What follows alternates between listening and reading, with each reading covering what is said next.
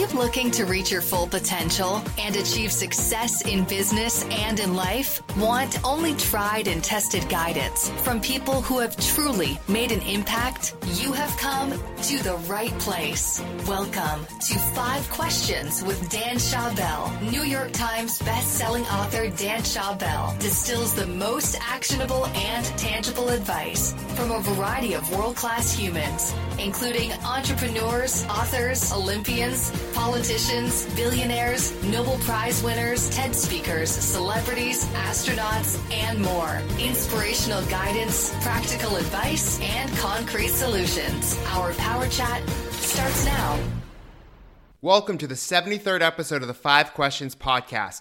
I'm your host, Dan Schawbel. My goal is to create the best advice from the world's smartest and most interesting people by asking them just 5 questions. My guest today is best-selling author and founder of the Ultra Wellness Center, Dr. Mark Hyman. Born in New York, Mark moved to Idaho after graduating from medical school.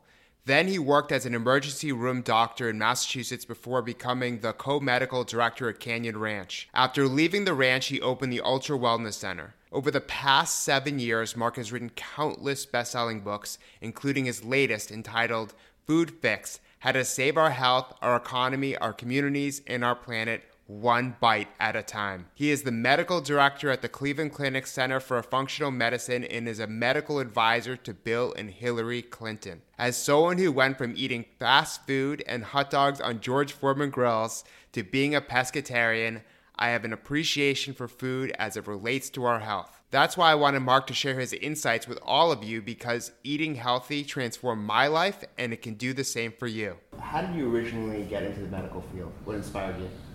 Well, I was studying Buddhism, believe it or not, in college, and took a class called The Medicine Buddha and began to understand the nature of sort of spirituality and healing as connected. And I wanted to be a monk or a rabbi and figured out it was probably not a great career choice. So I decided to go into medicine because it was a way of serving, and I believed that the ideal, and I still do, that we're here in contribution. There's so much information about what to eat, what not to eat online. How do you know what to trust? Well, I think it's really important to learn how to be a critical reader of the media and the science. And doctors aren't taught this for the most part. Certainly most nutritionists are. Most government bodies that give dietary recommendations aren't. And here's the real simple answer. There's 2 kinds of studies that are worth looking at. One is population studies, what we call epidemiology, that takes people over long periods of time, follows their behavior, follows their habits, and see if there's a correlation. So if you eat eggs, does it cause heart disease? But it's not really that it causes it, it's a correlation. And most of the nutritional studies we have are correlation studies which do not prove cause and effect. So if I did a study of women over 55 who had sex, I would conclude that sex never leads to pregnancy. The study is 100% accurate, but it's completely invalid. Right? So when we do those kinds of analyses, we see these headlines. Eggs kill people, coconut oil is going to kill you. And people get so confused. Well, you have to begin to look at whether it's a randomized controlled trial or an experiment, which means you take 2 groups of people, you get half of them, one treatment and half of them another treatment, and see how they compare. That's the way you determine what's true or not. And most of us, when we look at a paper, a headline, or a study, aren't thinking about that. We're saying, oh, there's a correlation. And that's the problem. So it takes time to think through that, and it's important, but I would not take every headline as gospel. It's clickbait, and you should be smarter than that. How do you structure your day so you're getting enough sleep, you're eating healthy, you're taking everything into account? Because it seems like, especially for someone who's just starting out and trying to break negative habits or bad habits, where do they start? Is it one habit at a time? Yeah, I think it's first connecting to the why is really important, and then connecting to the how. And it's a skill like anything else. I mean, I can cook 3 meals a day from scratch, Whole Foods, in 30 minutes total for all 3 meals. But it's a skill.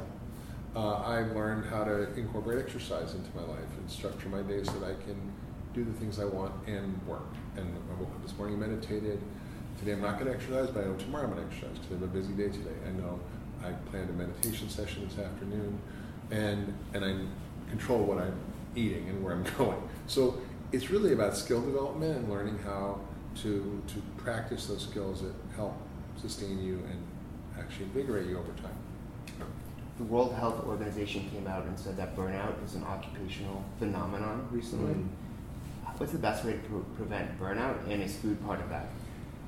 It's interesting. Mental health issues are rampant. In fact, in terms of overall effect on quality of life, it's the number one health burden around the world. And also cost burden in terms of productivity and lack of ability to be engaged in a society as an active member.